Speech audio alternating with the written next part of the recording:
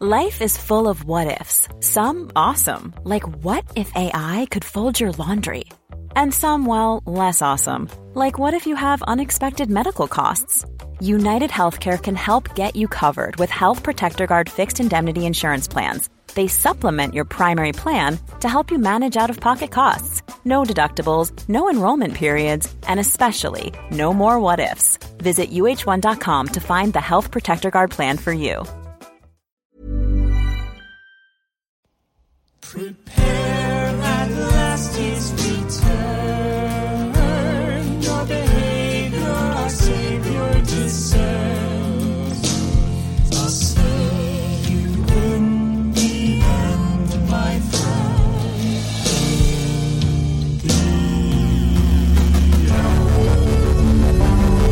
Hello and welcome to Tribulation Farce, a Left Behind reread podcast. We dig in so deep into that juicy Left Behind goodness so you don't have to. This is Book 2, Tribulation Force. Jennifer, how are you? I'm good. We actually just recorded a little special thing for our Patreon because we just finished The Sopranos this past weekend. So we talked about The Sopranos. So here we are, yet again, Episode 2 of Book 2. Things are heating up. We're in it now, as they say. Yep. What did you think overall of these boys? And let's say, real quick, apologies for the late release. We had a wedding and a charity stream, which was really, really fun. A 24-hour charity stream. So you we were not on it for all 24 hours, but we were involved in it. I was only on it for 12, but I was on it for 3. you can head over to geeklyinc.com/Trevor, and you can still donate whenever you're listening to this. Yeah. And Get into the Trevor Project to support LGBTQI youth.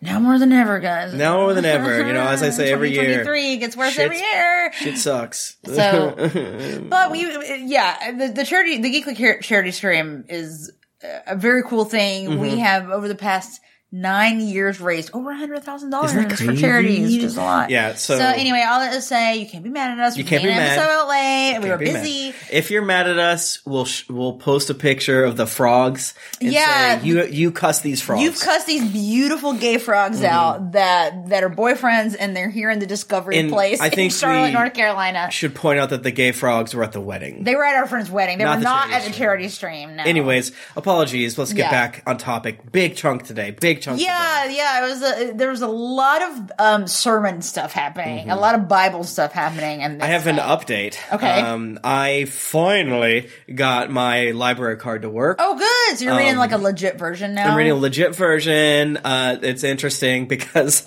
would it surprise you, dear listener and co-host and wife, that the Amazon underlined, in Kindle they underline. Oh yeah.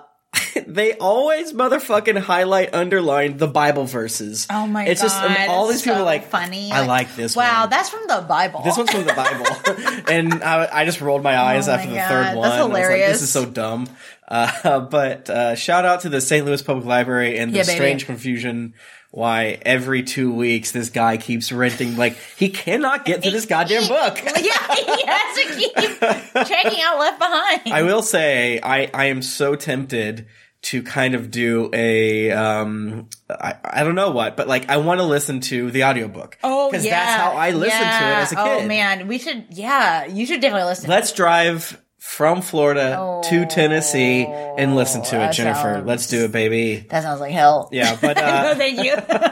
These episodes get into the shit that I know and love. But the thing that I want to point out before we get really into it is, what did you think about how much of a dick Bruce was? Oh my god, what is his deal, man? He has no social graces whatsoever. Right. Is that what they're trying to say? Is that the Pastor Bruce is just kind of an oafish? I think so. And they're always he looks bad. He looks bad. He looks like shit. He looks older than he is. Looks like he's sleeping in the church in his office. He looks like those unkempt Bernie Sanders memes. Yes, yes, he does in my mind. But once again, I'm asking you to read Ezekiel. He really is he has and I even I have some quotes from it because it was really so abrupt sometimes. Much like our Sopranos podcast, do we need to get into Pastor Barnes is autistic. I was like, should I say this out loud? Because he really does. He just says the exact thing he needs to say and does not cushion it at all. You can't yell at us. Jennifer's autistic. I am autistic. And so whenever you can't yell at me. we say that if a character is being a prick, yeah, okay, but listen, this is the thing. Like, I'm not equating being autistic and being an asshole. I'm equating like being direct in a certain way that people interpret as being an asshole. Like. That I don't think it's necessarily being an asshole. Yeah, like, no, for sure. To be direct, like when someone asks you for help, you're like, "What would I do?" Yeah, I mean, like, right? He's truly just answering the question. Like, I don't think he's autistic. I don't think they meant him to be. But I'm going to keep an eye out now because I was thinking about it. I was thinking about that also. He's no Polly Walnuts. He's no Polly Walnuts. Yeah, we have it in mind, and like we said, we did an hour Sopranos podcast. Yeah, and where I talked about Polly Walnuts being autistic, and I'm right. To be okay, in my defense, I was diagnosed about 2 years ago, and you were watching Sopranos. And you said that's me, and I said that's me. No, there was the thing that I'm like very proud of is there was a girl that was on The Bachelor. She was like a contestant, a girl that was like trying to win the Bachelor. I'm like, she's real autistic to me. And then she came out. Her name's Demi, and she's like, I'm autistic, and I'm like, that's right, because I can see it, because I am that. Yeah. Yeah, I don't know if I've even said that much to people, but hey, guess what? Yeah, we've had a lot of jokes cut out of other podcasts. Yeah, because we haven't just straight up said it. Well, because people are weird about it. Well, it's less straight up saying it, more like I say something mean to you. Yeah, and then they're like, we should cut this out. I'm like, you're right. Like, well, but yeah. But anyways, this is just us, husband and wife together. We're just talking. There's no shrapnel to be had. No, exactly. It just is. Second book, chapter 3. So Buck goes to visit Bruce Barnes at the church, and okay, this is another consistent theme that keeps coming up. Buck being like, "So I don't want hugging between dudes that I'm used to amongst these guys, these Christians." Yeah, and Rayford says it too later. Yes, they both do, because it's like that is such a weird Christian dude. They love hugging each other and being like, "Hey, brother," and putting their arm on his shoulder. Yeah, is that what they're doing? I'm not saying that in a skeptical way. I'm saying it more in a kind of baffled way. Because again, you have to take everything not just from what they're doing in the book, but what the author intended, what are they trying to do? And what the audience intended. Or for what the author intended and for the intended audience. Yeah. Because these books are for Christians and then to trick other non-Christians. But right, theoretically. Are they saying, ha ha ha, look at the godless men who don't hug each other? I don't know. I think it's more like, all right, Christian men out there, I know you think hugging other dudes is gay, but it's actually, you gotta develop masculine friendships. But through the Lord. I feel like, because Promise Keepers is so like that. It was all about getting in touch with your feelings and shit. I see what you're saying. Okay. So I think there's a specific, because I think that Promise Keepers was still pretty hopping around this time when this book would have come out. Mm-hmm. I think that it's a very specific archetype of Christian dude who's I'm a man, but I'll cry. And I love maybe I was doing a light anachronistic sort of reading to it, meaning my dad is super touchy. Yeah. And he exists in this period. So that being said, he is a product of this period. Exactly. That's why he is that way. Mm-hmm. I think that's the thing. Whereas now, I feel there's a much more I only eat meat and livers and stuff. And I'm a man. I'm red. I know that my skin's real red. I take supplements and I'm red. I take supplements and I get them straight from Alex Jones. Again, we had a very brief conversation about this with our buddies during the wedding. And it's again, that kind of joke of you guys have this podcast, you say what you say, but you still have Christian friends, right? And then one of our friends, shout out Catherine, was kind of made a joke about that. And it's and I was and I didn't mean this to be mean, but and I hope it didn't come off that way. Of our friend Kristen is who I think of.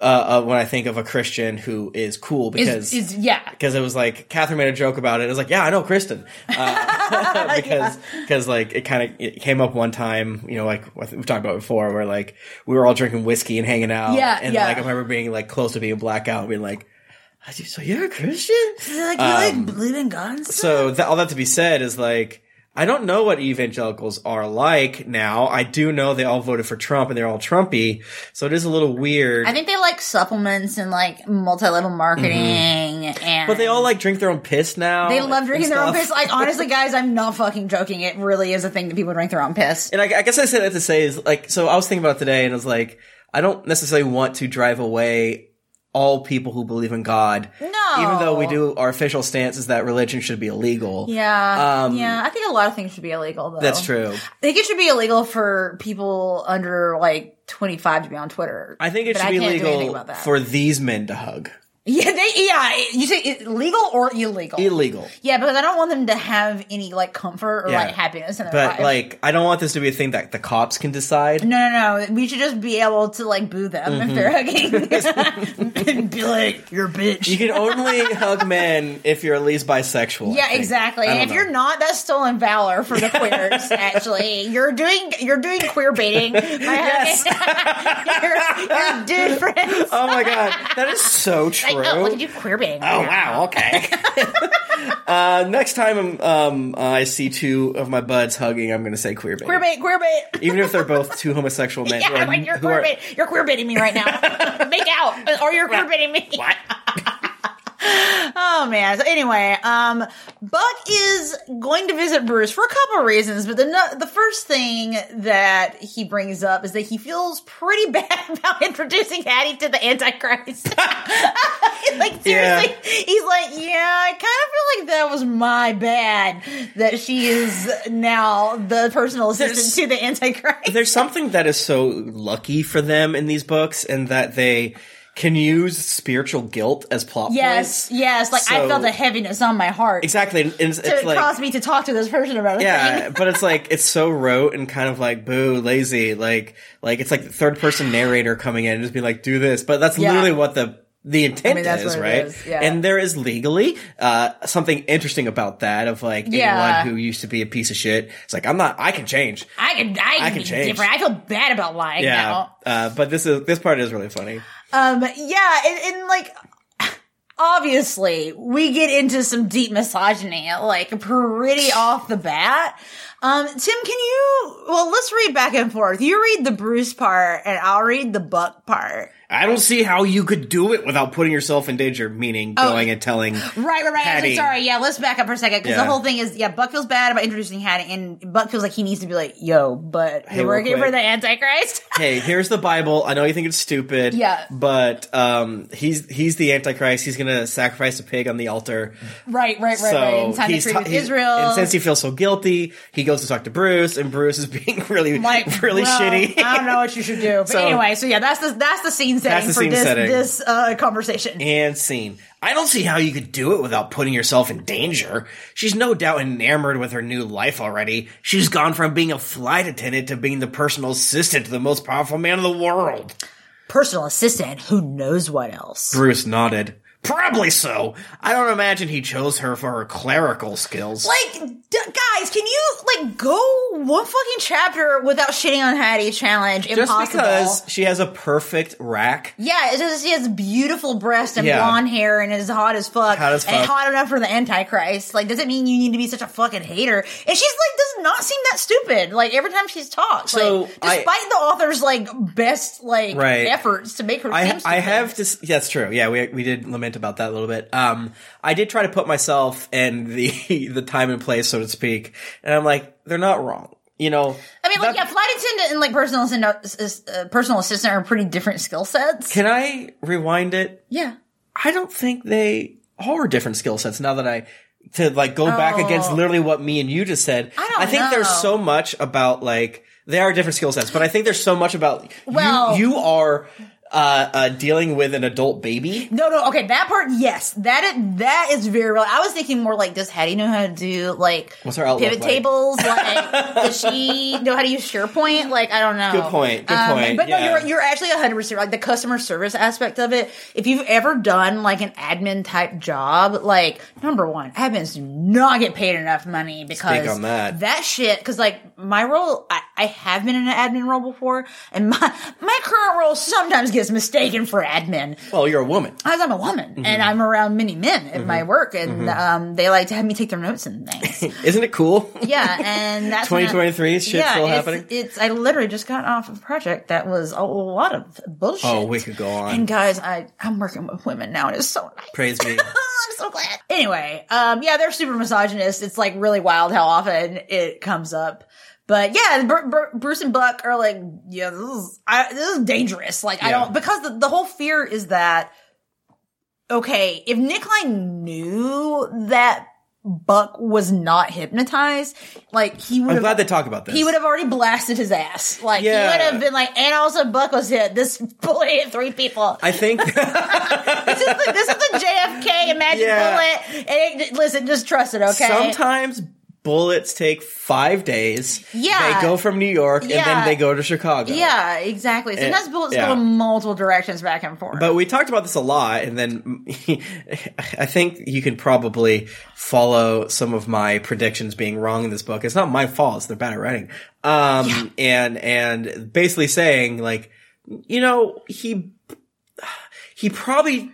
We're not sure that he knows. He might be like a little like suspicious or like think like, well, maybe he didn't like fully take, but there's no way that he fully thinks that Buck didn't right. Like, and I believe in the last chunk he was invited to go meet with him. He was. So we're thinking, A, is that because he's trying to get murdered? Right. But in this, and kind of like there's obviously more than one thing happening, but there's like 3-ish things happening and then 5 other things happening in these 2 chapters. It's yet again, Buck and Chloe, will they, won't they? Yeah. That part was really annoying. Oh my God. And this like the back and forth that was happening in these chapters was making me so mad. Yeah. Because it'd just be like a tiny chunk of a chapter just to be like, Buck called Chloe, but she wasn't there, and then she like fretted over how to respond back. And I'm like, I don't fucking care. To use a term, they have backslid on Chloe for sure. They backslid on Chloe like a lot. Chloe is not doing much interesting at all in this one. And the other chunk is this, like, it's this on top of, because the impetus, so to speak, is he wants to go talk to Hattie to be like, yo, don't be careful, bro. But also, don't suck the dick of the Antichrist. They also are trying to figure out how does he handle this situation. So it is the same plot point, and they are making it compelling by putting these two things together. And they do bring it up that like, well, if you avoid it, then he's going to sure as shit know. Right. Then it's suspicious. And I think that goes along a little bit for us as the reader, who obviously Jennifer and I have consumed more of these books, so we love Nikolai and we think he's perfect.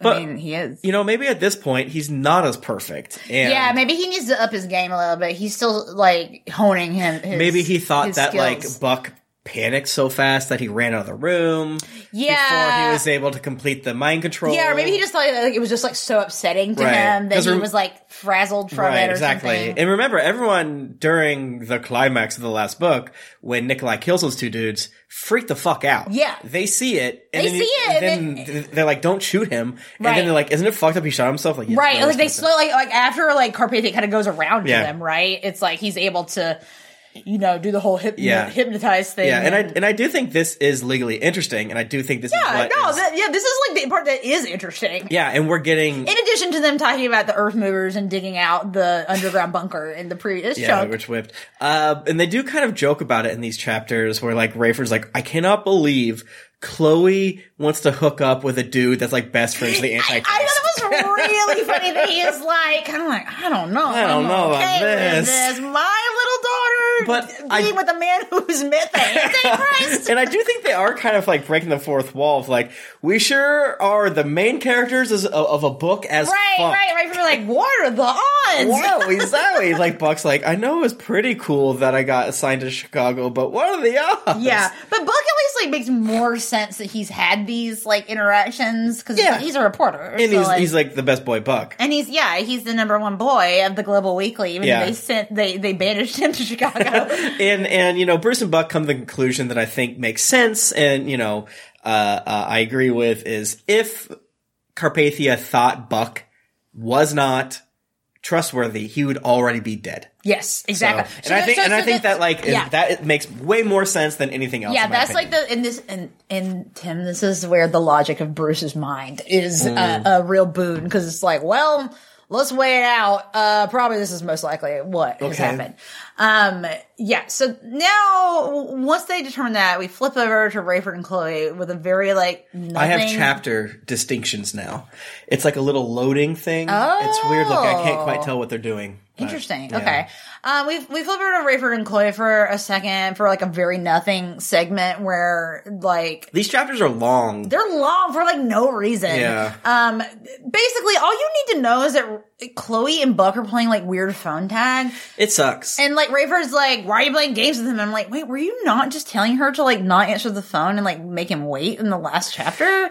Yeah, Rayford is obviously you want to play a blue-red deck in Magic the Gathering, and here you go trying to play a blue deck. You fool. You fool. You evil harpy, which I agree with, by the way. I don't like the game playing thing. I do feel like Chloe's for sure being, annoying and, very, juvenile about this. And I do, shout out to my friend Rayford, who throughout this chapter and the next is like, are you sure about that? Yeah, sure about that? Sure about that? And then later he's like, I ain't saying shit. And then Chloe's like, what?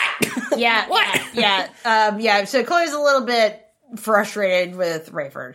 Yeah, and it's so the thing that they say with Chloe over this chunk is how they justify, I guess, these games is that she still thinks that Buck is treating her like a little sister. Yeah, that. This is her being prickly and defensive because she thinks he's maybe stringing her along a little bit or not actually into her. Yeah, but I have zero indication of that. No. Especially because their last interaction was Buck hey, do you want to go hang out? And she goes, no. You want to go to no, she's being really weird. And he's called her three. No, there's literally no. It's again, they just don't know how to write women and they just gotta they only know how to make them annoying because they think every woman is annoying. Exactly. That's all they know how to do. So I almost don't even want to there's literally mini sections of this where it's it's the third of these two chapters. It's really stupid. Yeah. So I almost don't even want to talk about it. Yeah. So let's get back to Buck.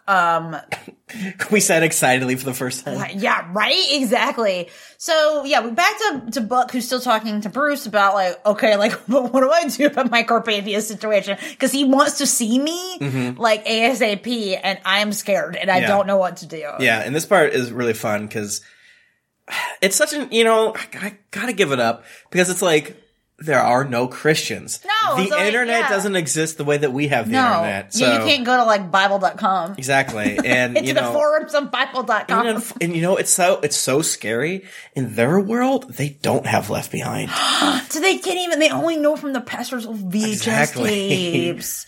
Yeah. So they kind of talk it through and they're like, well, okay, obviously Carpathia's got some woo-woo magic happening because Buck's listen, my boss Steve Plank is a hard-nosed newsman. Yeah. And he's fully convinced that it happened the way Carpathia said it. So the only way that's possible is by weird magic. Exactly. Basically. And Bruce is you trust this guy? He's motherfucker, this guy is intense. He's the dude. And Steve is completely on Carpathia Kool-Aid. I do love that they kind of say, I don't know if it's this part later, but they kind of say, God damn it. I wish they outlined the Antichrist's powers in the Bible. And that just made me laugh so much because it kind of, to me, is such a thing that is it's cute for them to say it. Yeah. But it's also but you're not going to figure it out later, dumbasses, because it's so fucking vague in the real Bible. It's maybe that should be a sign to you that they didn't spell that out. Shut up. Yeah, it's really silly. Yeah. But I love that Bruce is damn, bro, that sucks. I don't know what I would do, though. Anyways, good luck. Eats giant mayonnaise sandwich. Yeah. Rubs greasy napkin on his face. Am I gonna end up standing Bruce? Because honestly, he's just bro, I'm up here teaching and sweating. Because Bruce feels like he's a real person in this. Right, he's a weirdo that his whole family got taken away. Yeah, I don't know if you know this, but Bruce went through the rapture and is dealing poorly with it. He's not doing well. While all these other people had a day and a half. They're well, man, I'm sniffing my bed. I'm good. I'm good. I gotta learn how to fly a plane better. Bruce is I'm sleeping in my office every night. I'm going freak mode. Yeah, what do you think he smells like? I think I guess I don't know if they say it, but the implication is bad. Yeah, I think he's stinky. I think he has armpit stains. He's got the sweat stains around his neck. Yeah, he looks like a stinky traveling salesman from a B tier 90s show. Oh man. Like, gotta catch the bus. But in this case, he's just like obsessed with the Bible. Yeah, which good for him because we need it. Because unfortunately, he gets to say the coolest shit. Yeah, that is true. Then there's another Riff or Chloe section, which again is truly just about phone tag, and I hate it, so we're just gonna skip it. Who cares? Then we cut over to Buck, who is at home working, and he's wrapping up. You know, remember the whole Global Weekly article that he is writing about all the theories about why the disappearance happened. Yeah, and again, it's important to lightly point out that even though he has been blacklisted into the hell that is Chicago, they still really want him to write this piece. He's literally still writing a cover story for the Global Weekly in New York. That was last chapter, right? Last two chapters? Yeah, and I still am kind of having whiplash on how much I know. What's His Nuts was on the side versus What's Her Nuts. Oh, yeah, Stan Bailey. I want to say Stan. Is that right? No, that's Stanton Bailey. Stanton. I almost said Stan Beeman. That's Stan from the Beeman. Americans. Oh, I love the Americans. I miss Beeman. Yeah, so They should make an Americans reboot with a daughter. Oh. Come on, it's the Americans again. I think it's actually on Hulu now. I saw it the other day. The Americans are so... It makes me want to watch Perry Mason just because that guy's I know, me too. Matthew, what's his face? Reese? I forget his name. Anyway, whatever the dude is. Yeah, so I want to dig into this Global Weekly piece because the way that Buck is talking about it in a few ways is just so revelatory about the way that the authors think about things. And it's so revelatory about the way that I thought about things.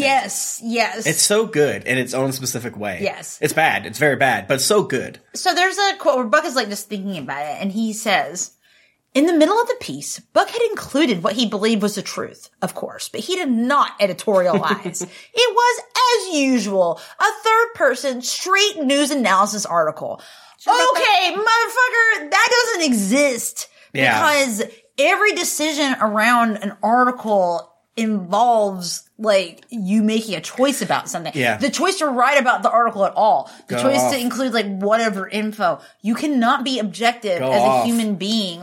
Journalism is not objective. Queen. It's just not. Queen. So you're fucking stupid. Yeah, and I think this was a thing up until 2010. Yes, where we're people objective. Would polish their knob off to objective come shit. on. Fuck off. It's not possible. Fuck off. Fuck off. Logan Roy, fuck off. But I thought the way he kind of handled it was good. Again, caveat, based on the book. It's a Christian book. A Christian book. But to me though, you just went through the literal Christian rapture. How the fuck do you do that objectively? You can't. Because I think he said that he put Bible verses and stuff in it. Yeah, he did include it. He wove it in, being Isn't this is weird? an option, and wow, yeah, no, he specifically does. Right. I don't remember this in this chapter. I guess it must be in this one, where he weaves in a few things that are kind of that. Well, this is the way he's literally admitting he's not actually being objective. Right, and the next chunk of it is Buck talking to a bigwig in the Catholic Church, and it's very interesting because this. Yeah. I guess this is doing double duty of showing what vaguely religious people in the world think now, meaning. In the world of Left Behind, yeah. And also the world of that Jennifer and I grew up in is that Catholics are bad. Catholics are evil, and they basically serve the devil. They don't care about the kid stuff. They only care about there's this line about them focusing on the breaking off from Martin Luther. Yes, and blaming, they did. Blaming that, and it's motherfucker, that is, they don't talk about that. I don't think they care about that. No, my impression, growing up, evangelicals hate Catholics because they're they pray to the Virgin Mary. Mm-hmm. They think Mary's God. Saved through grace. And that's idolatry. And then Catholics are you guys are so weird. You guys are really fucking weird. We don't consider you, but you're so weird whenever you come up. As part of this article that he's written, he talks to a cardinal in the Catholic Church. But actually, I'm getting a little ahead of myself because before that, this came up in the last book too, but only a sentence, and now we're getting more into it. Yeah. Which is that they had gotten a new pope just a few months previously, and he disappeared in the rapture. Yeah. The new pope, who had just been installed a few months before the rapture, had stirred up a controversy in the church with a new doctrine that seemed to coincide with more the heresy of Martin Luther than the historic orthodoxy they were used to. That is such a jerk-off bullshit line. It's such an evangelical brain. It's so stupid. Comment. It like, rocks. It's extremely like you were thinking about this so much more than they are. You thought you killed it right here. Like, you really, like, got their ass. Yeah. Like, everything in this whole Catholic section is them being, like, It's really so got bad. their ass, and it's like, this is actually just embarrassing. Yeah, because this is embarrassing and for you. they say kind of in the background that the cardinal that Buck interviewed is basically like, all those motherfuckers who followed that fat fuck Martin Luther, that's who got raptured. Yeah. And you know, that being said, And by raptured, it means it was bad. They zap it's raptured. That does kind of presuppose that they don't think the rapture exists, or whatever. Right, they didn't think that, and then because it happened, they're like, well, it must have been taking the bad people. Exactly. Right? And, which is hilarious. And the thing that does kind of rock about this Catholic response is it is the only other probable reaction. Right. And that is God got tired of the Bible thumpers. Like, get and outta zapped here. them. And you know, that I think that's probably what I would believe back in that day, or even though, again, as we've said, if the actual rapture happened, we would hide out for 3 weeks and then become evangelicals. Yeah, I guess you'd have to. You'd have to.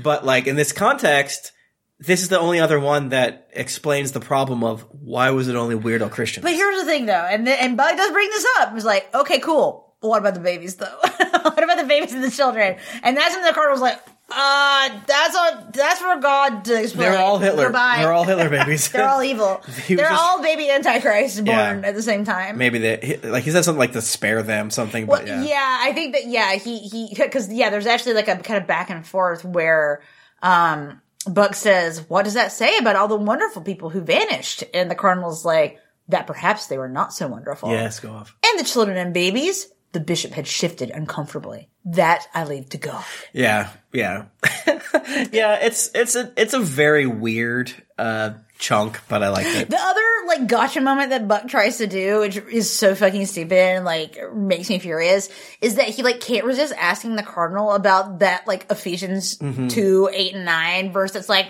by grace are you saved through faith, and not of works, it's the gift of God. Yeah. And then, like, being like, oh, gotcha, like, what does that mean? And I love that. Like, he really thinks he's making a point. Right. And this comes right after Buck says, of course, I didn't editorialize. And then he goes for this editorialization. But then he goes, I didn't put that in there. I didn't put that, I just was thinking But do you think, Buck, that since you're telling us, the reader of Left Behind, which I assume you have a choice in this, I'm not too sure, where I stand on how you exist within Do You Know You're in a Book? But all that being said, are you sure you didn't put any of that shit in there? You asked this guy about the Bible. Yeah, and it's just like really interesting because again, like bringing up the like if you grew up evangelical, like the way Catholics are talked about is very like, well, they think they're saved by works, but we know you're only saved by faith. Yeah. Which, as I've talked about, what is like making a choice and making a decision, but like a thing you did, In that you act on. you acted on, like you did a thing. How is that not a work? It makes no sense. Say it. But I don't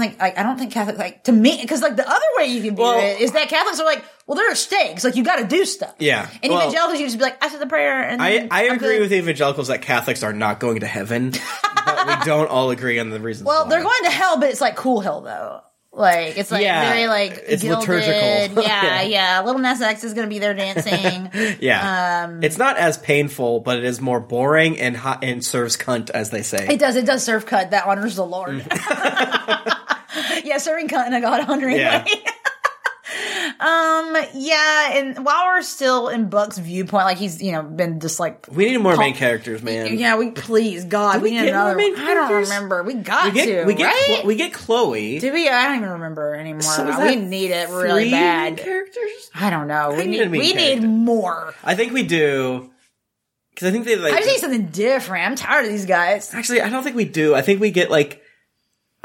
I don't remember. We have to get one more decided, even though I can't think of a single person. Tiny spoiler alert: Rayford for sure gets a wife eventually. I remember that. I don't know. I don't know who she is. I don't remember her. I think I do remember her name weirdly. I really only remember. I think it's Irene. That sounds right. Wait, no, this is old wife. Oh, was it? Yeah, it'd be funny if you married a new Irene. Oh, damn. Maybe I'm wrong. Or whatever his son's name is. Oh, yeah, no, I think you're right, Rainey actually. Jr. No, but I remember, I know that she has gray hair. They talk about her having like salt and pepper hair. And I remember that very clearly. I think the way they handle it is like they have the meat of having new characters, but they're like giving reports to the old Yeah, characters. that I makes think is sense. how it works, but I don't remember. So the first chunk of this was Buck just like thinking about his article, and then he does some more phone tag with Chloe. Again, do not fucking care. Sucks. But then he gets a message from Steve Plank, who is pissed that he's not answering him about this meeting with Carpathia. And he's like, Carpathia is not a guy that likes to be kept waiting. So Right. what the fuck is wrong with you? And Buck is like, well, I mean, it is Saturday, so maybe. She's got some plausible deniability. I just Like, oh, my bad, my moved. phone wasn't hooked up right. But Plank knows that's bullshit. Yeah. He knows it, but he's playing interference for Buck right now because Yeah. he still like thinks highly of him and is like, As we said before, Bruce is the world's least helpful Yes. person, so he doesn't know what to do, so he kind of punts it down the road. yeah. Essentially at this point, Buck is just like, yeah, I'm just gonna like wait it out and see what happens.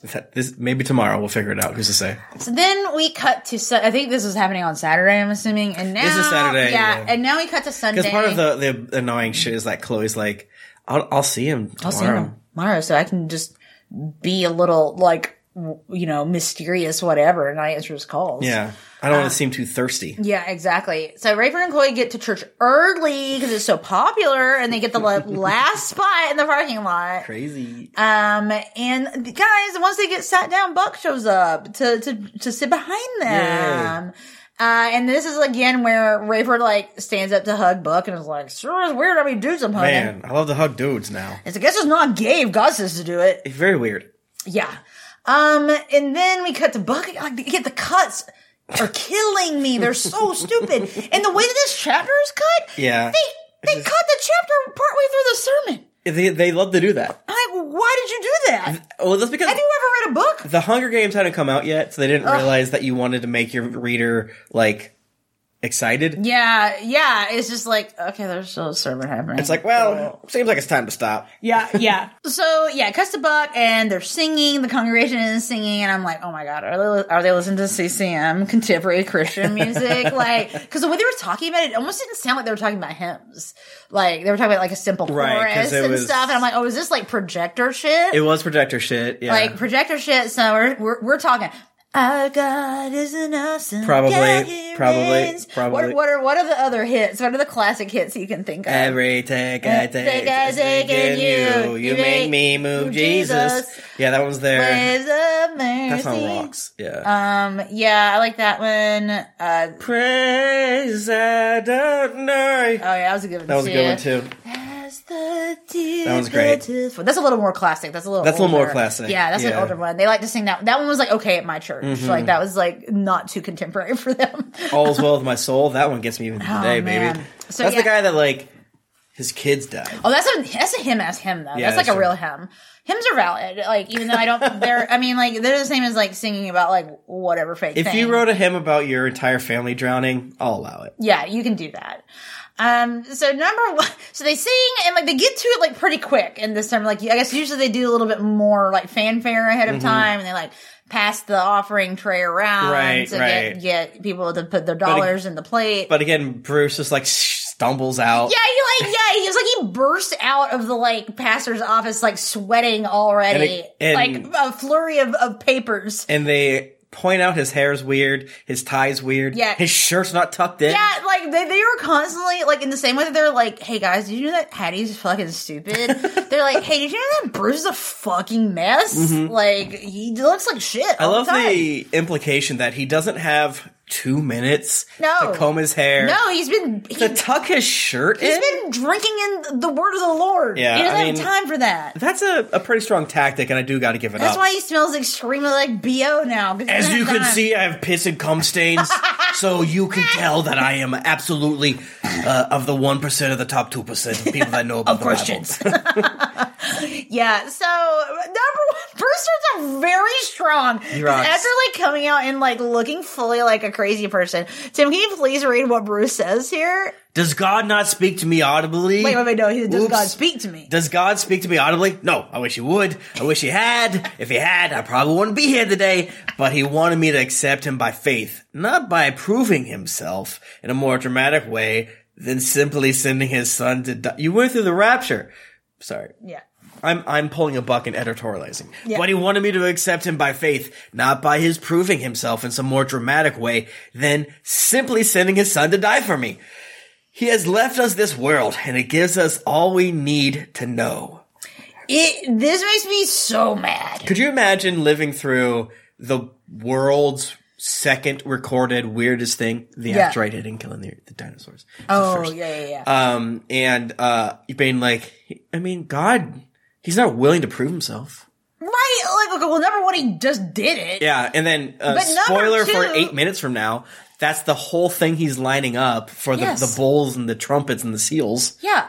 Like, God loves us so much that he sends the X-Men apocalypse on us to obliterate our asses because he loves us so much. But yet, God is coy, and that's the thing. It's like, hey, it's a classic "we got him" moment of like, your circular tautological reasoning here is so bad, and it's not internally consistent. No. Does this change your opinion? Maybe does this make you fix your fucked up religion? No, because here's the thing, because like what he's trying to be like, this isn't a punishment, this is like a wake up call. It's right, like, it's our fault. Okay, but inherently though, it is a punishment because you're like, well, bad times are going to come on you because you didn't listen earlier. Right, and that's a punishment. This is a punishment, and so it's also weird. Let's go back into the thing that I made you cry about one time is about free will. Yeah, that's right. Because if the Bible says the rapture happens and the justification for the rapture is that the people of earth were not loving God enough. Yeah. Jennifer, I ask you, did the people of earth have a fucking choice? No. They don't. Is this not the fault of the Lord? Is this not the fault of the Lord? He has communication problems. The Lord is willing to do a couple things. And he only does those couple things over the course of 40 years. I'm counting all 33 of Jesus's, even though I don't think that's fair. Like, literally, then it's like, okay, well, why didn't you, like, take this sign that I gave you literally 1,000 years ago? And it's the thing that we always say, whatever. like, they give God the coy thumbs up of being like, oh, he still wants you to be saved by, like, faith. Yeah. But motherfucker just disappeared 80 million people. Yes. Like, how can you not... Motherfucker is sending weird asteroids. Yes. And he's sending scorpions that fly. No. Remember, unsaved people do not see the scorpions. Oh, right. So I think that is how they wiggle past some of this stuff. That is the good kind of... I'll give you guys that one. The non-Christians don't see it. Right, but still, the whole thing is, as we said, if we were in this world... Literally, we would be stubborn goat meme. Like, I don't give a fuck that you're hitting us with 5 asteroids and scorpions. Like, fuck you. Why'd you do that? That's so stupid, God. Like, it's like, hey, like, cause again, and I feel like I've said this, like, already on the show, but whatever. Like, it boils down to me. It's like, okay, God, you made us. And then you're like, okay, you've got to figure out my puzzle, like, or you will burn in flames forever. And I made you the way you are. And I decided to not show you things in a specific way. Good luck. Like, well, you seem like an asshole. You seem like an asshole, and it seems like you're testing me, and I don't care for it. How about you speak to my neurodivergent ass and tell me what you want? How about use your words, God? God. And not the Bible! Also... I'm glad that you said not the Bible, because I was just about to say, and not the Nicene Creed, which, like, these fucking weirdos being like, do this letter. Yeah. Anyways... we are arguing as if God is real right now, and that's fair for us. I am arguing against God. Jennifer's face is red. I'm triggered right now. I'm getting mad. Yeah, you're heated. I'm hot. I am hot right now, actually. Another thing that really, like, absolutely blasted me off my ass was them using the phrase or the word churchianity. Did that ever come up as a thing around you? Well, I ask you this. No, I've never heard that term before. I must have in 2005 or something. Yeah. But, or 2002. But, is that better than Creaster? Well, Creaster's different. Yeah. Creaster is different. You're right. Creaster is the people who just show up to church on Christmas and Easter. I've decided churchianity is good. Thank you. Well, because so what he's saying is like people who go to church but don't really believe in God. Even when I believed in God, I got churchianity vibes from people in church. Like you're just here because it's. But that being said, the reverse of it is like, isn't church so good? It inspires the exact same things that one would say of churchianity, meaning like community, but none of the other stuff, right? I don't know. It's weird. Bruce is saying it because that's what he did, so we have to take it as fact, right?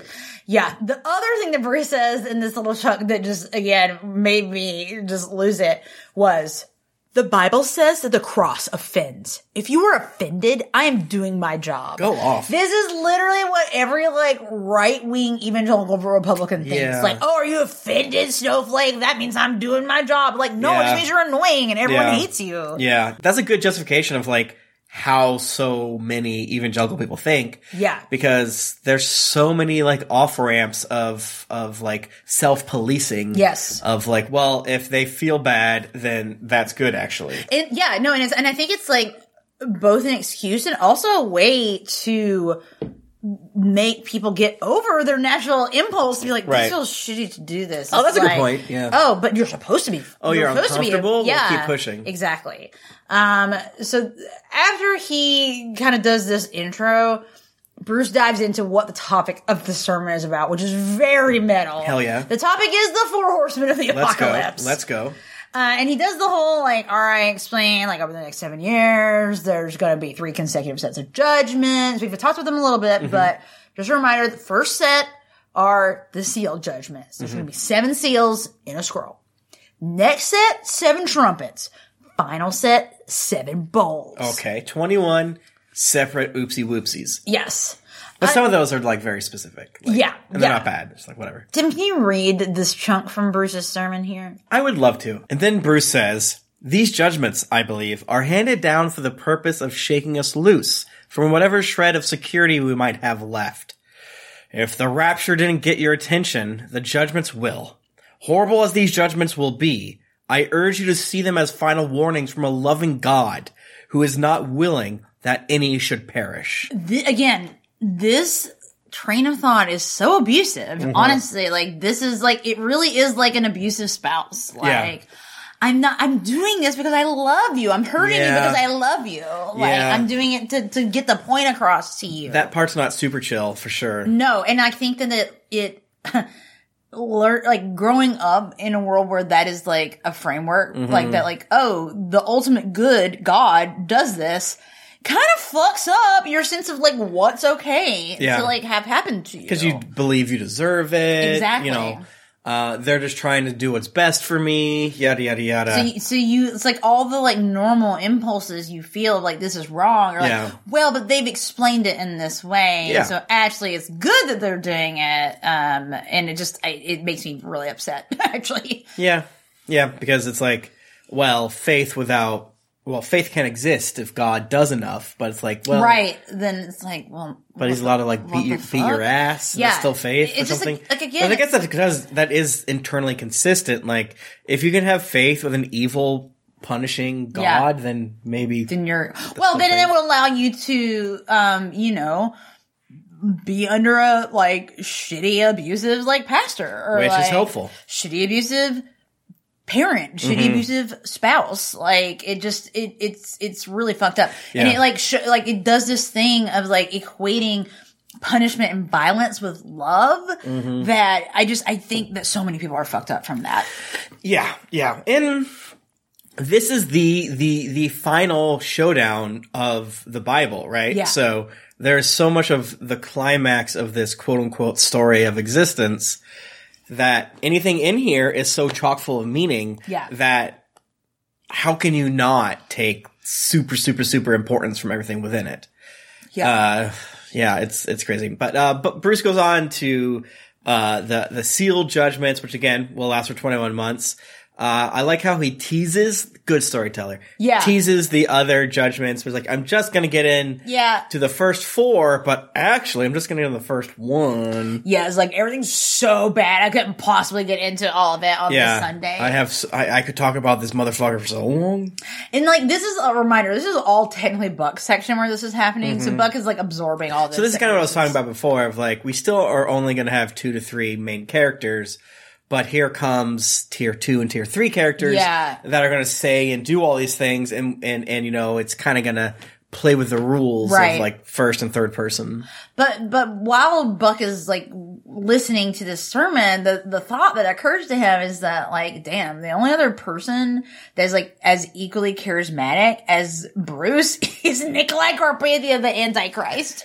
But A wild phrase. But he does like in his mind be like, but it's totally different because like Carpathia is like very like studied and like practiced and it's like not genuine versus Bruce is up there looking like shit, sweating, like obviously it's coming from the heart. Right. And hilariously, we don't know it at the time as we're reading it, but next chapter, Bruce literally says, "Hey, I'm not the Antichrist, but who knows?" Yes. Oh my God. Again, like Bruce, like, dude, have you like ever taken like a public speaking class? Bro. Like anything? That's the number one rule. Don't say you're the Antichrist. Don't say that. So we come back over to Rayford and like Rayford and everyone in there is just going absolutely bug fuck over this sermon. They love it. They love learning about the four horsemen. Rayford also, while this is happening, is thinking about how Bruce told him that this doctrine of the end times is super old. Which, dear listeners, if you've listened to our episode of dispensationalism, you'll know is not true. Yeah. Like, and they literally just like lie about it. Like, and I don't know if it's like a lie or if they just think it has bad. Because I thought it was old, but it's not. Well, yeah, right. And they are explicitly saying like the interpretation of it, but like one on their, huffing the Kool-Aid side of things could think, well, sure, this guy said it in the 1800s, but he, divined it or whatever from this happened in the year 38, right? So, but it's like, it's so dumb. Like this felt so much true. like, oh, you think this is just us no, it's old as hell. Rayford said it. Yeah, no, like it's that like whatever the like logical fallacy like appeal to like authority or whatever. Yeah. Like, well, the Bible's been saying it's like, well, number one, it literally hasn't. Number two, the Bible's written by dudes, and who cares? They change it sometimes. There's another part where Rayford's thinking, again, I'm just going to read this because this is also like very indicative of evangelical viewpoint. But those who had relegated this kind of teaching to the literalists, the fundamentalists, the closed-minded evangelicals had been left behind.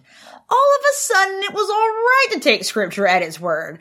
And this gets me to my conclusion that Left Behind is an evangelical revenge fantasy. No, that is absolutely true for 110%. Like it's really them like, ha, you idiots. This is what happens to you. Looks like actually the fundamentalists that you see are stupid and don't know history are right. Yeah, and have tax shelters in the Cayman Islands and, exactly. We're on Epstein's airplane. And are probably like touching like 13-year-old girls. Yeah. Yeah. I mean, like literally, like honestly, like this is like just a side thing of like, unfortunately we're in 2023 in a world where, there's a huge like right wing, like freak out whipped up about trans people and about drag queens. And it's like, motherfucker, have you seen how many youth pastors are constantly getting arrested for assaulting children? How many pastors? How many teachers? Like, deal with your shit. The evangelical right wants us to focus on the Catholic side of things, which is very bad. The Catholics don't want us to focus on that. They don't want us. And they want to. We should focus on that also. We should say, guys. Yikes. That's also very bad. That being said, there's just as much reason to believe that your standard end of the road 100%. Baptist church has done it as much, if not more. I think the only reason that maybe evangelicals have done it less is they have less of a like system than the Catholics do. Like they don't all like feed up to the same like church. And I will say, like, a guy that's in charge of 40% of America and for the Catholics being like, just move this rapist to another town. That's very bad. That is worse. I will say that. Very bad. But like if you look up, like the Southern Baptist Convention has had a whole like thing about rampant like sexual abuse happening in the church. So like, don't think it wasn't happening there. And I know Dan Savage isn't as consistent as we would love, but like his thing that said like, if circuses touch kids as much as church do, then their churches would be, or circuses would immediately be illegal. Yeah, exactly. Yeah. It's like they're just like, whoopsie, we just like have to like get over the fact that like a certain percentage of children will be touched. But Jennifer, That's just humanity, baby. Oh my God. No, it's horrible. It gives me a stomach ache. I cannot believe I was a part of this, and I try to make other people become a part of this. And we were like literally children though. Yeah, when we were doing that. I mean, and like we say, because when we ever like really like proselytizing, like once we became like adults, we've never done that. And weird. The second that my brain advanced, I was like, this doesn't make sense. Yeah. It's dark and not great, but again, I think we have to balance our own personal therapy zone on all this stuff. Yeah. What are you gonna do? No, I'm a hater. I'll fully admit it. I'm a hater. So on that note, Chapter 4. Yeah, baby. Bruce is still fucking doing his sermon. Like, literally, why do they cut the chapters like this? I think it's because they have to go to bed, you know? Sense. Like, what if you have to go to bed right now? They, like, want to leave a, like, convenient picking up point. Right, which is... But don't you want it to be, like, wrapped up at the end of the chapter? You don't want to leave a convenient end point. Yeah. You want people to be gagging. Like, oh my God, what is Bruce saying in his sermon? I gotta get back to reading But again. They don't really do that. They do kind of like they don't do anything. It's just like, and it's still happening. Yeah, get Stephanie Meyer, get whoever wrote Hunger Games. Yeah, I forget her name already. Yeah. Something. Yeah. Something. Yeah, get those two authors in there and let's punch this shit up. When I was reading The Hunger Games, I did legit, like, would make myself stop in the middle of a chapter, like if I was reading before bed, so that I would not get to the end of the chapter and be like, well, I gotta keep reading now. Yeah, no, they do that to trick you. They did a great cliffhanger. We're back with Buck's point of view, and he has this thought that his heart is on a precipice. I'm like, okay. I don't know what that means, but cool. Bruce, I think we're supposed to take that as like a beautiful sentence. Yeah, I think so but too. it's completely empty because it's on the precipice of what? Of what? Like, we know you're a Christian, you weirdo. Like, yeah, you're about to become a mega Christian, right? Like turbo Christian. You've already like. Your whole thing is you're about to go lie to the fucking Antichrist. Exactly. Like, what?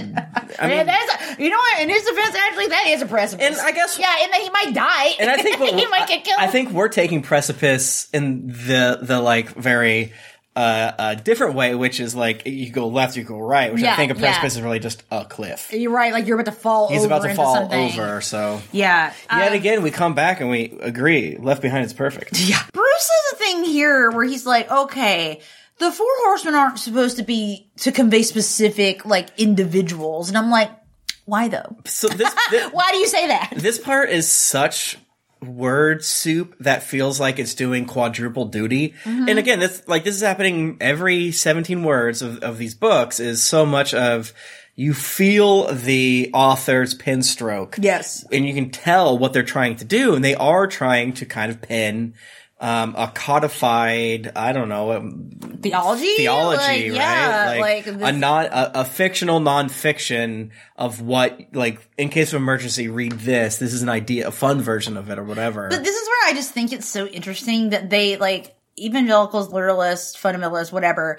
claim that they're like, oh, like our view of the Bible is very black and white. And it's like, right. It's not though, because like, you're not, why are you not taking this part literally? But in this part, Bruce goes back and forth. Yes. And it doesn't make any fucking sense because he's like, Horseman 1 is the Antichrist. Right, so that was personal. But it's, individual. Right, and he kind of goes back and says that, but he's also like, it's not him. It's him and his people. So it's like, why did you say this? Right. Because you could just say the horse and the horseman. And it also got to the extent of like, is the horse important in this at all? Yeah, like, is there like a man and the man does his thing but like, and the so horse it's like, something else? He starts with Maybe there's a page there, I don't know. Right. It's so clear he's saying that the first horseman is the Antichrist. Yes. But the next three are not They're guy. Like the concept of sickness. Right. The concept of famine. And then he follows it up with that the next, you know, that the first guy isn't a guy either, but he is a guy. Yeah. And you can tell he's a guy and he was a guy because he has a crown. It's so confusing and weird. So you can tell what they're doing. They're trying to convince you. Yes, they are. So let me this is gonna be out in left field for a second, but it's gonna come back. Let's hear it. So Tim, we watched a wonderful show called Nirvana and Fire. Love that show. And a thing that happens a lot in that show, it's a Chinese drama. It's really, really good. You should definitely watch it. It's like, what if Game of Thrones was in ancient China and like actually better? Yeah, and you have to take once you get through the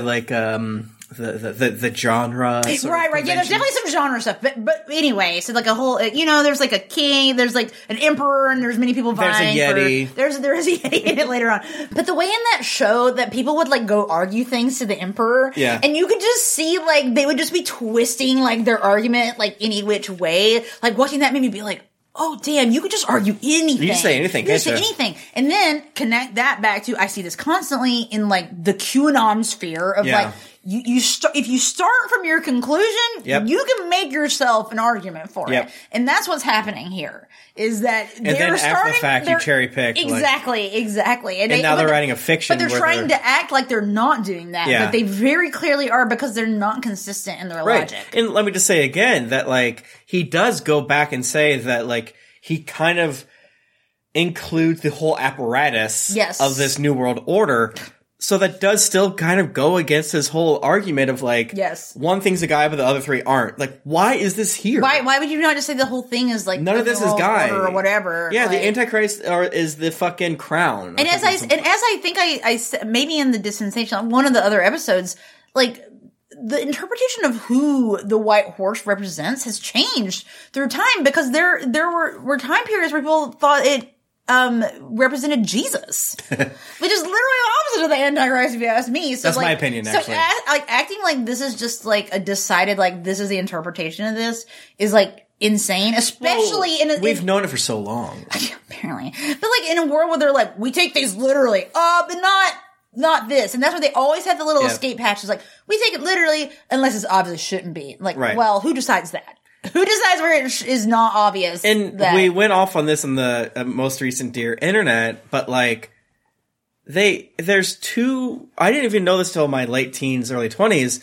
There's two fucking creation stories, and they're different. They're different. And then once they get done with the creation stories, there is a story about how angels are raping women and creating a race of giants. And there's two Noah's Ark stories. They have different amounts of animals. That part fucks me up more than the creation because it's like, okay, these ones are 2x2, but these ones are like, okay, this kind of animal, you need to bring like 7 kinds of that. But in the creation is just kind of like, that has a different vibe. It's just like, well, because one's so, like very vague, and like one's more specific. One is telling a story of a guy versus like in the beginning begat this. Right. So, like, the universe was this and blah blah blah. So like literally, and I've said this before, like my teachers, some of my teachers were on the History Channel being like, well, of course everything in the Bible is literal. It's like, I mean, I have decided the Nephilim are real. And well, how are you going to defend yourself? That's having a moment on Twitter, apparently. That the Nephilim are coming to the Nephilim of Kandahar. Just Google it. I was going to look that up yesterday, and then I forgot. So I have to go dig, get really twisted tonight and go deep into the Twitter minds. Just think about it. Like, it's gonna happen. The Nephilim will rise up. What are you gonna do? They're 20 feet tall. Bullets barely work against them. I think you just gotta like roll over, show him your belly, and be like, "Can I be your little servant? Can I be your little jester?" A toady / butt boy for a Nephilim. I mean, as I've said, like if like robots take over, if the Vulcans take over, I'm immediately gonna be like, "I will serve you." Like I'm cool with this. Those are the main ones. I'm a little scared of. I'm gonna be honest with you. I don't trust the Nephilim, but the robots, I'd be like, "You'll be fair with me." Probably. They're cold logic. You can't trust it. I know what I'm working with. No, you can't trust it. You don't. Well, you actually might know what you're working with, but I don't. That's just why I trust the robots and the Vulcans. So anyway, I feel like we kind of off track there, but we're usually so on point. Yeah, exactly. We shouldn't lash ourselves for going on track when they literally break the fourth wall and are prophesizing to us. Yeah, they're doing weird shit. We cut over to Rayford again, still experiencing Bruce's sermon. Mm-hmm. This part was really interesting to me too. He has a thought, he's thinking about how much he knows now about end times lore. And he thinks, it seemed he was becoming an instant expert, and he could not recall having ever picked up on a subject so quickly. This is like big QAnon vibes to me. Like suddenly the veil has been lifted and I know everything. Yeah, that's a great point, and something I hadn't really thought about until just now is I think there is an implication that the Tribulation Force / the chunk of people they interact with learn Yeah. faster Yes. because of God. Because of God, and because, well, and like I think too, because they're very motivated too. They're like, But that's not spiritual. Like, Yeah. I'm talking about the spiritual side of things. It's yeah, like, right. God is like allowing them to absorb more. He is info. opening the 8 gates, so to speak. They're, like, yeah. like my guy does when he fights Kisame, Yeah, right? they're opening their third eye in their Yeah. brain, and it's depositing Bible verses straight But into it. kind of like Jennifer said, they're not saying that. They're saying, "Isn't that interesting that I'm learning this so Wow. fast?" It's almost like they don't realize what's going on, but the Right. implication is there, I think. But they can have their cake and eat it too by Yes. saying, "Oh, they are now so interested in it that they're learning faster," or maybe it's magic, or maybe it's not. But they're not actually saying it's magic. Yes. I think later they might imply it is, Yeah. but whatever. There's never been a faster or easier way to start your weight loss journey than with PlushCare. PlushCare accepts most insurance plans and gives you online access to board-certified physicians who can prescribe FDA-approved weight loss medications like Wegovy and Zepbound for those who qualify. Take charge of your health and speak with a board-certified physician about a weight loss plan that's right for you. Get started today at plushcare.com/weight loss. That's plushcare.com/weight loss. plushcare.com/weight loss. Hey, Dave. Yeah, Randy. Since we founded Bombas, we've always said our socks, underwear, and T-shirts are super soft. Any new ideas? Maybe sublimely soft. Or disgustingly cozy? Wait, what? I got it. Bombas. Absurdly comfortable essentials for yourself And for those facing homelessness. because one purchased equals one donated. Wow, did we just write an ad? Yes. Bombas. Big comfort for everyone. Go to bombas.com/ACAST and use code ACAST for 20% off your first purchase. So yeah, then Bruce goes into more detail on the Antichrist, but he does stop himself before straight up saying, like, he does not want to say, I think the Antichrist is Nikolai Carpathia. Yeah, and Ray and Buck or whoever the fuck is like, that's interesting. What to say? It was like, no, that makes more sense. That it would be much more dangerous to be like, hey, the leader of the planet is the Antichrist. Yeah, and this is where Bruce gets into the like, hey, like, here's how you can know I'm not that. Because he talks about like, well, we'll get to a point where you might start suspecting like every leader of being the Antichrist. But here's how you can know that I'm not one, which is that he does not have a warm, fuzzy message for the congregation. Tim, can you please read how Bruce wraps up his sermon? So after 15 hours of pure bleak shit, he says, our only hope is in Christ, and even in him, we will likely suffer. See you next week.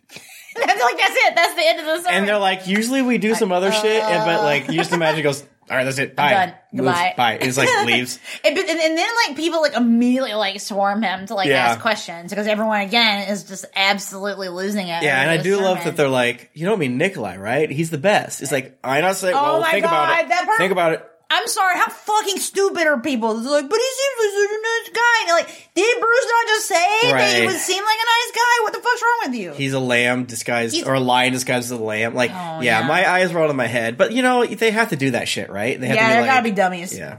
And also, you ever like hear like a man on the street interview? People are dumb as hell. Actually. People, I thought about that today of like people on Facebook and Nextdoor, and they just say what I assume is made by bots or people who have never seen the English language before, but turns out they own like a huge, like, I don't know, Like- poster making business. Yeah, like they own like the local like wood like timber place or whatever. They own a junkyard.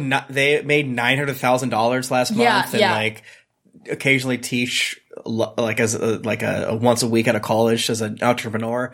And then you want to jump off a bridge. But, you know, hey, you know what?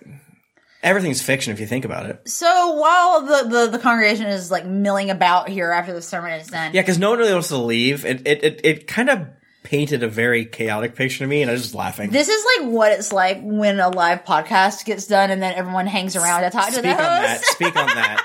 I've done it. I'm talking from me doing it Because at a live no podcast. other like performer is like, now give me attention. I'm going to stand here. Yeah, exactly. But podcasters, I love it. Because usually preachers, what they do is they go out to the back, Yeah, and everyone walks through and they shake hands. and then they try nice to like see you, get your money Pastor." and shit. Right, and put a few dollars in the collection plate. Trying to get that nut. While everyone's milling around and being like, "Oh my God, Carpet is really the Antichrist, right?" Buck is like, "Hey Chloe, you want to come see my apartment tomorrow?" And she's like, maybe. I feel like it. Maybe if I'm over there. Maybe my pussy feels like I don't know. Yeah, I do like that he at the beginning of the sermon he's like, "Hey, the reason why I called you was as the deer." I didn't include that. That was honestly that was good. Poor that Buck. was funny. I don't know. I don't really have any takeaway from the Buck and Chloe stuff because there's no point boring. in it. I don't fucking care. It's boring. It's annoying. Like there are points that we could use our energy on and be like, "Oh, it's interesting to say this," but No.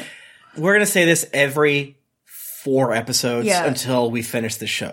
You know, Yeah, well, there's no point to it. Okay, listen, like, if you have a choice of talking about the like, romantic phone tag of Buck and Chloe or the 4 horsemen of the apocalypse, I think you know what my choice is Let's gonna kind be. of like roll back a kissy and outline a little bit of it. We said it, but like, so the first horseman is the white horse. Yes. And and we kind of talked about how they go back and forth where it's both the Antichrist and the Antichrist's ascent to power. Yes. And then I kind of even got confused because is it the battle that follows up or is that Horseman 2?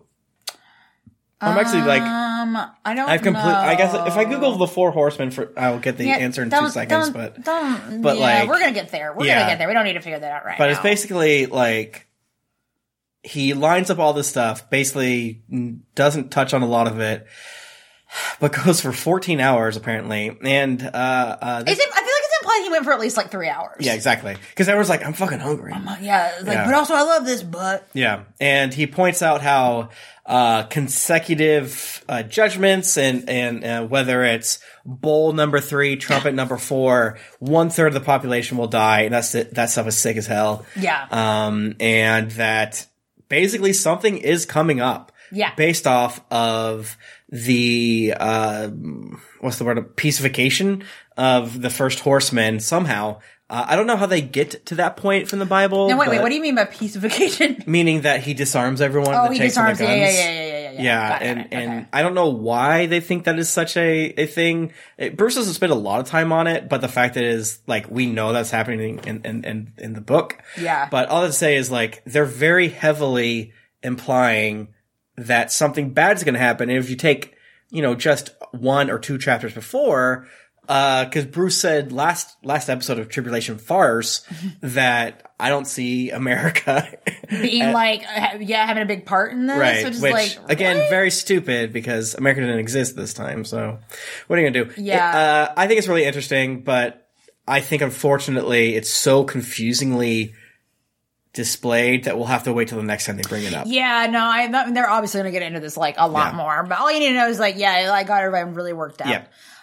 So after church, Rafer goes up to chat with Buck, and when you know it, Rafer's also feeling really bad about the whole Hattie situation. That was so interesting to me. It was so funny because it's almost like the Lord put it on their hearts. Or it's like the same guy is reading about it and he needs this plot point. Yeah, and guys, again, we get another misogynistic like little comment. Weird. Where Buck and Rayford are talking about her back and forth, and Buck says, like Bruce says, I don't think he hurt her for her brain. And Rayford nodded. Like, sweet tits. Man, seriously, fuck both of you. Yeah. Like, man, you did this to this woman, and now you're talking about how stupid she is. Could it be possible, dear listener, that Hattie is also full of magical charisma the same way that freaking Buck is? Again, let's remember that Rayford is literally interviewed in Buck's Ubermensch story about the tribulation or about the rapture because he's a pilot. So they're already like jacking Rayford off, both subtly and not so subtly. And here we are, like, is it just because she's hot? Is it just because she's a she? Is it because she's in a service industry? I think the answer is yes to all of them. I think it's because she's a non-Christian woman. They're like, she's stupid and a slut. You know what? I'll just do you one better. So as a woman, because Chloe's looking pretty bad now too. Yeah, but she's not a slut though, and she's not stupid. She's being silly right now. That's actually a good point. She's being very shallow. Yes. but she's not stupid and slutty. Write an essay on... Because she's like not giving Buck attention. Yeah. And that's valid. Interesting. Versus Hattie's, again, a huge slut. Yeah. But again, they, like we said last season, they accidentally wrote Hattie perfectly whenever she actually spoke. Yeah. Where she's like, you guys are idiots. Yeah. No, she's right. And mean. Yeah. So Rayford and Buck are talking, and Rayford's like, yeah, like, probably can't really try to proselytize to her anymore. I don't think it's going to get through. And they're like, well, maybe we could get Chloe to talk to her. These two ladies, you know. Yeah, and then, but I mean, because Chloe was like nice to her, and they had like a pretty good rapport. They do have a rapport. They went shopping, you know, they were like chill.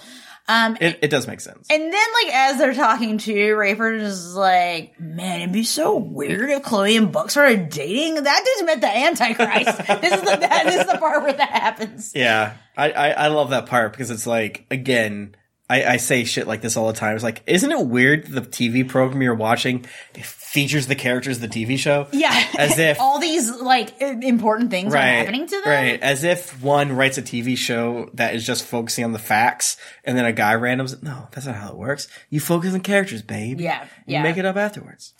So, yeah, Chloe's still being kind of weird about Buck and... So annoying. Yeah, so they don't, like, try to get lunch or anything with each other. Buck is Chinese takeout on his way back to his new apartment. Ring the we know what they're eating bell. Yeah, like, I don't know why I said, like, man, that's not... That made me hungry. It made me want a Chinese takeout.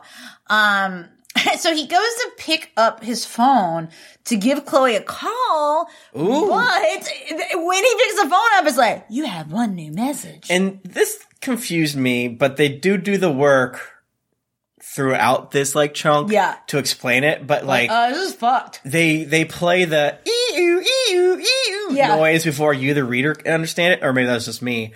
So here's the thing.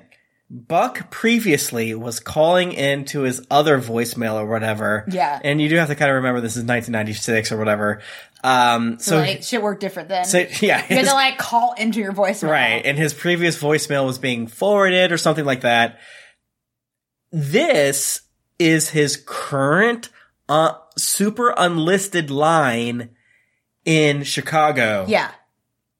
So what the fuck? What the fuck? How do you get this? How do you get this? And the person who's left a message for him once again is Steve Plank. And he's like, listen, bitch, final offer. Okay? You better show up. Get your ass to O'Hare. First thing tomorrow morning, there's a first-class plane ticket waiting for you, and then there will be a limo waiting for you in New York City to take you straight to Nikolai Carpathia.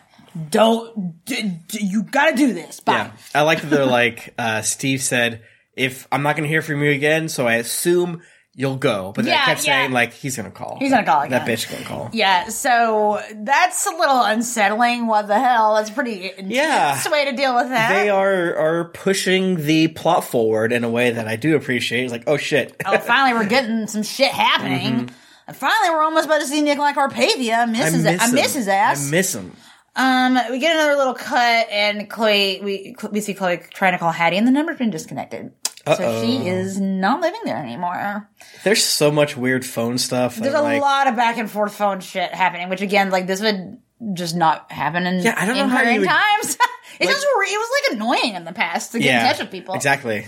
You just like couldn't. I mean, think about like the past and it was like, well, I'm going to send you a letter and like maybe in a month you'll get it. Dude, all the fantasy books that I read, they're like, I sent a letter and it somehow got there before me. I'm like, just go with the letter. Go with the letter. Like, yeah. Like, you're what? You're going to give it to a pigeon and just get like out hope of they here. get there? Yeah. No thanks. Because like we know from Game of Thrones that they had to just like send the same message with like 15 pigeons. Like, like, well, hopefully one of these will make it there. I think sometimes like books are just like, shut up. Some guy is like, so fast. Yeah, exactly. Well, and this like, or how we deal with it in our D&D campaign is like, we have a sending stone. It's not a cell phone. It's different. It's definitely not a cell phone. It's different. Or we have these like teleportation circles that are definitely not our way to get around like needing to fly somewhere. So he gets the message and he's like, I need to go talk to Bruce about what the fuck I gotta do. Which is so funny because the previous chapter starts with him being like, what do I do? And Bruce is like, I don't fucking know. Right. But Buck's still like, well, I don't have any, because he doesn't want to say anything to Rayford and Chloe about this. Because he doesn't want them to freak out. Which I thought that was interesting. No, that made sense to me. So it's which is like, You guys are the tribulation force, Yeah, baby. you should be able to trust. And like, Bruce is even like brings up like, I don't like this. This is not how I envisioned this working. This part I do like with secret. Bruce. Like, previously he was a prick, and now he's kind of a prick, but like, it makes sense. But I think Bruce is just direct. yes. I'm gonna start defending Bruce and standing him. Sure. I need someone to stand. Everyone's annoying. Sure. And I haven't been able to see Nikolai Carpathia or Hattie. I miss them. So I gotta like latch on to somebody. Yeah, that's fair. And that cool pilot guy is not around. Yeah. Like all the cool side characters are not here. Yeah, I hope that pilot shows back up. I think too. I Googled it and I think I was wrong. Even Marge. I would like to see Marge again. Like anyone but these jokers. I was like, who's she talking about? And then I remember who Marge was and my heart hurt. I feel like we can't get another. She's in New York. I know. I miss her. I miss her so much. But we'll probably still get to hear from her every now and then because she'll call Buck. So Buck Hatch is like, "Hey Bruce, want to come see my house?" This was so weird how often they use "Come see my house." And then they're like, "Okay, so we're gonna immediately leave and go to the pizza place." I will say this: whenever I even kind of like laughed at myself. Whenever we have a guest over, like, let me show you my entire house. No, but we actually. But then I'm like, whenever I visit someone, they don't do that. Well, but okay, to be fair to us, we've gotten a new house and we've had many friends come visit for the first time, and then we're like, look at our house. That is true. Like, if we were visiting someone who had moved recently into a place, I think we would get a tour. That's true. I think that's pretty normal to do amongst It is, friends. but it kind of made me laugh if we invited a neighbor over and like, okay, here's our house. Yeah, like, we wouldn't do it for they our didn't do it neighbor. to us. Yeah. Rude. So yes, they settle down in a booth in the pizzeria. They need to get pizza to talk this through, which did just make me want pizza really bad. And Buck doesn't, like I said, Buck doesn't want Rafer and Chloe knowing about it, which Bruce is not super thrilled about. Right. But now Bruce has gotten to the point where it's like, well, it's obviously a bad idea to go see Carpathia, but it's actually a worse idea to not deal with it. Like, you're gonna have to deal with it. And I do think that is like the justification for Buck going and Buck not telling them is like, I think it sets a bit of a stake, and I'm kind of surprised they don't lean into it more, meaning Buck could die here. Yeah. Well, I think they know where their bread is buttered, and they're like, well, we can't even imply he's gonna die. Like, obviously, he's our guy. They want to give the reader a little titillation without actually doing it. Another just absolutely baffling character choice that happens is that Buck does not tell Chloe, like, hey, FYI, don't come by tomorrow, because I have to go to New York. And he's like, well, I wouldn't be able to explain it without telling you. Like, yes, you can. Just be like, oh, they needed me back in New York for work. Done. I decided. Are people bad at lying? It's pretty easy to just lie. Like, just make up a story. Come on. They're not allowed to. He is going for work though. Like, it's not even a lie. They do kind of lean into that and are like, hey man, it's technically not true, not untrue that he's doing XYZ, but. Exactly. So they're like fine with that like weird gray, like technical line. That's why I thought this part was annoying, and why it makes the rest of it annoying is because since they have so much annoying phone tag, he can't say, don't just show up at my house tomorrow. Yeah, it's weird. Yeah. Right. So wasted. Which I assume means that Chloe's for sure going to show up and be like, what? He's not even here. I get to see him. And it feels anachronistic to us because she's going to fucking show up at someone's house. Like, that's weird. Don't do that. You invited me to your house, so I'm not going to call or text. I'm just going to show up. Like a psycho? Mm-hmm. Yeah. So Buck does decide, like, okay, I'm going to show up to O'Hare. Because again, said it. I got to do it. The book said it. The book keeps pushing him on a different precipice.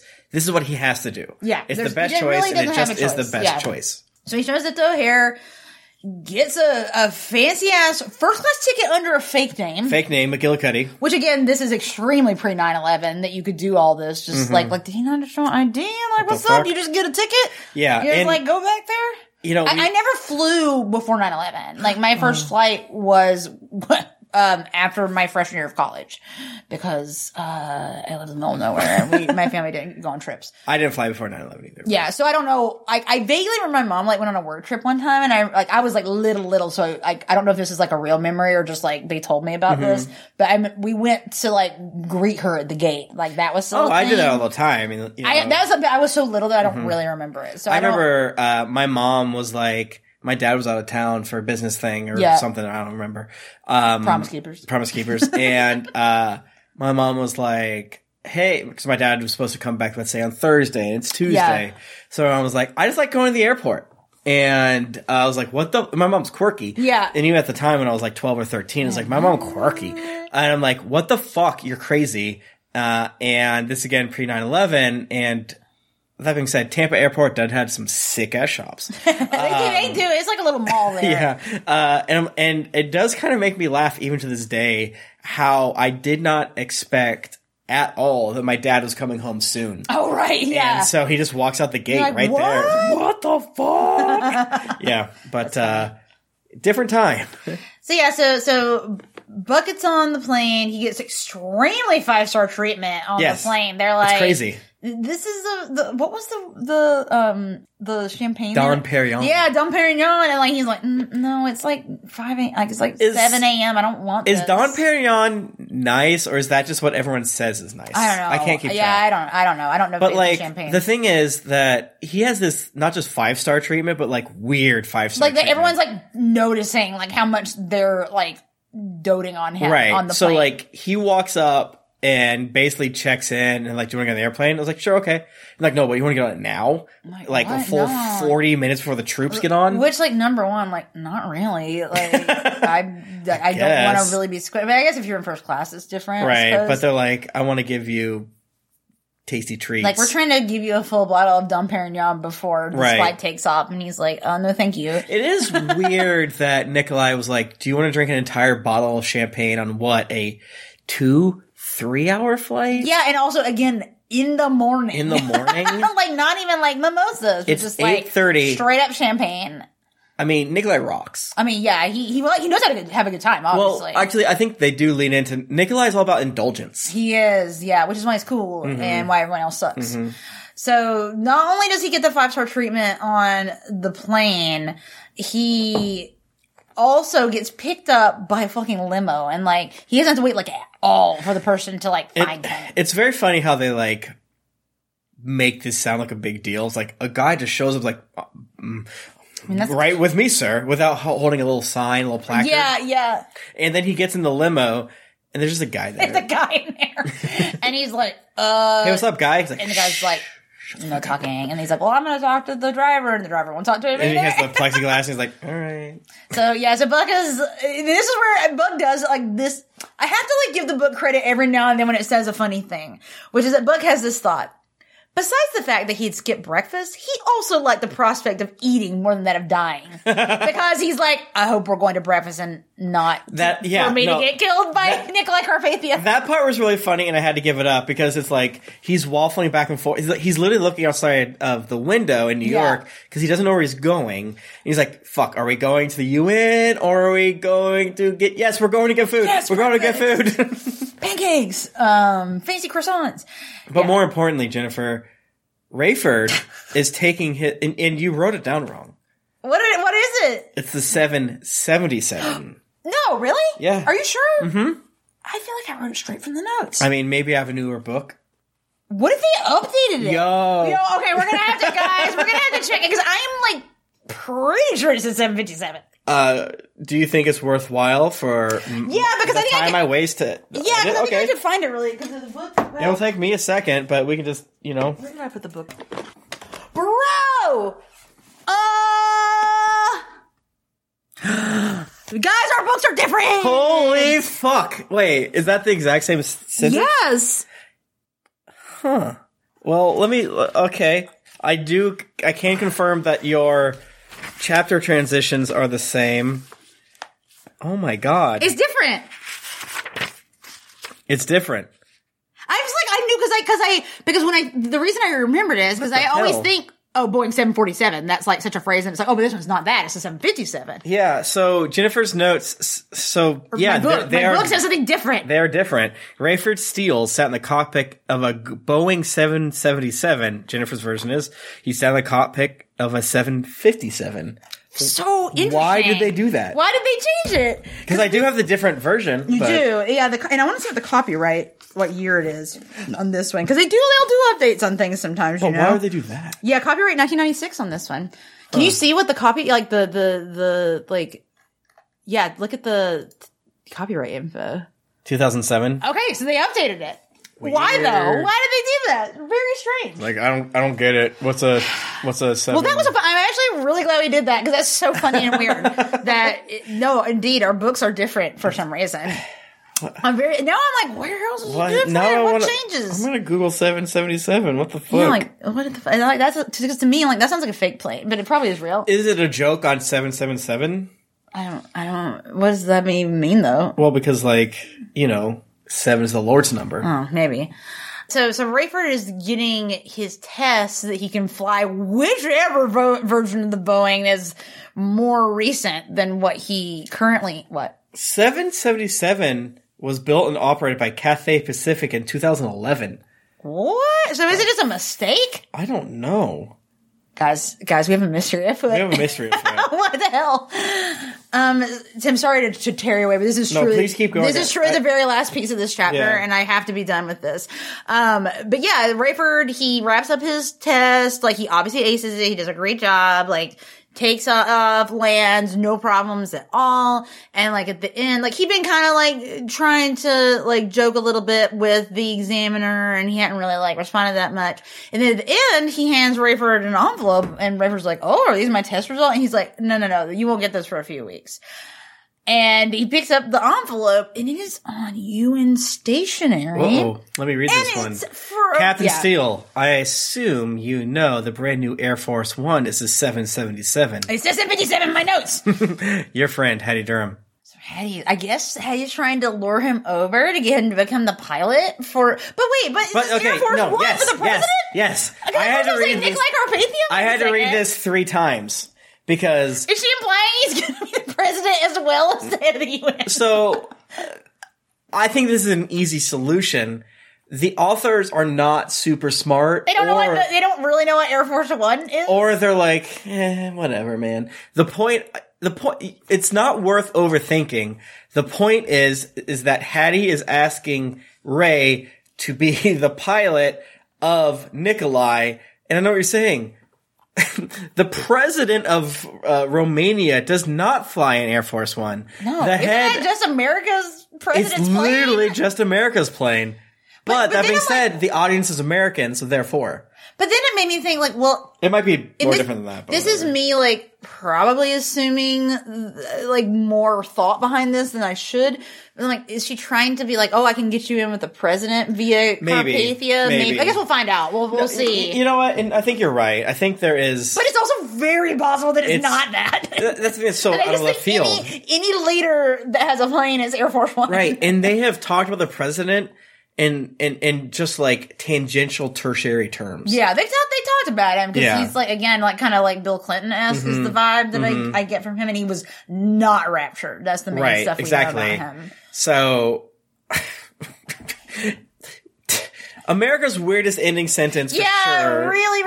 And the other thing in my book, the font was different for them. Like, I love when they do that, when it's like, this is a letter, so it looks different. Oh, that was cool. I don't have that. You don't have that? Man, shit. Yeah, you have to have the 757 version for that. Well, friends, as we say, it's not the real Left Behind unless it says 757. That's right. That is so weird. It's hilarious. Didn't this happen before? There was something different in our books. But usually my books is wrong. Yeah, we can just chalk it up to you having a bootleg before, but this is like an updated version. But yeah, for some reason. The new boring version that just has troops in the front. Yeah. Versus the sick, like cowards. Metallic, the old versions that's all black and colored is so cool. It's cool as hell. It's like shiny, like the spooky ass moon. I'm afraid of the moon here. Yeah, it's red moon. It's very scary. Yeah, Google Tribulation Force until you see the cool looking one. You'll know it's black and red. Yeah.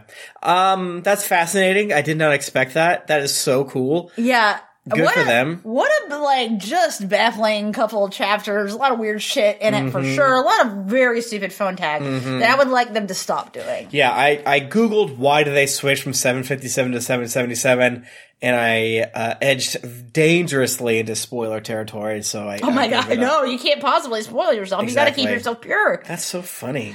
Very strange. Well, guys, I am glad that we're digging back into it. I hope to God we see the Antichrist in the next chunk. I miss him so much. I really need to see him. I need to see Hattie. I need to see all the bad guys. I miss them so much because I hate these fucking Christian dorks. They suck.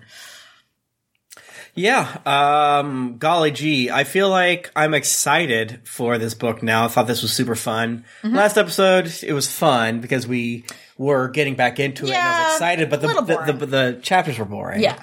So this was so much fun. This was a lot more Four Horsemen talk, which I enjoyed. 100% more, for sure. Yeah, But, exactly. You can follow the podcast on Twitter at TribFarcePod, on Instagram at TribFarcePod, or you can email us any funny stories you may have. Please send them, even if we don't always mention them. We're so thankful. They're always so good.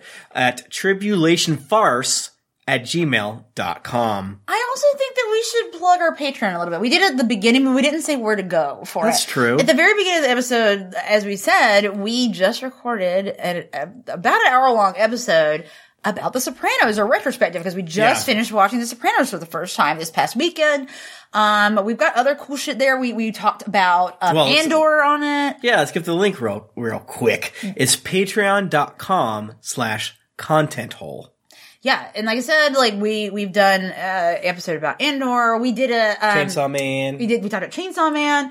I did a K-pop music video introduction viewing night, and we're gonna do another one of those soon, I think. And so there's the bonus episodes, but there's also the community you join where you hang out on Discord with us and we do fun stuff. Yeah. It's been a lot of fun to do the Patreon community things. It's been rad as hell. I love finding out what, I don't know, the community is and what they're into. That's patreon.com/content hole. That is the Patreon for Jennifer and I, but it is the most direct way to support the show. Yes. Because again, the show would not exist if Jennifer and I didn't feel obligated. That little twinge of I love doing it. I do, but when you have a bunch of other shit going on, it's the but the patrons want something. Right. So I will push through and record until almost 9 o'clock at night, even though I've been working since 8 this morning. Right. And I have to work again at 8. And again, it's not explicitly the Tribulation Farce Patreon, but it is, but it isn't, but it is. It's us. It's us. And we make Patreon. Well, our assumption is you're listening to us because you like us, so you want our other stuff. And it's the easiest way to support the show. Again, thank you guys so much. We said it last week, but it's an odd pitch for a show. Yeah. We as a creators network and things like that, we don't like doing short things. No. Because it's so much more fun to lean into it and to have so much fun. I think about Naruto Reviewto. The idea of pitching someone a 2-hour Naruto podcast every week feels hard. But again, it's so much fun for people that like it. And we're not going to change because this is what we like to do. I want to do deep dive. That's what I like to do. Yeah, but I want to dig into stuff. It means so much for you guys to listen and to tell your friends about it. Really, you guys are the best. It's so cool that you do it. You don't have to tell other people, but when you do, it is so rad. But tell your buddies about Tribulation Farce and how funny and good it is and how it keeps you from getting the new fungal COVID. That's the thing? I really thought it was real. You made me very stressed. I combined two different things. It sounded really bad. I'm like, I don't want that. I felt like we would get sued if I said it stopped you from getting COVID. Oh, but if you say it keeps you from getting something that's fake, then you're legally in the clear. That's how I worked for 2 separate law firms. Anyways, like a thief in the night, we'll see you next week.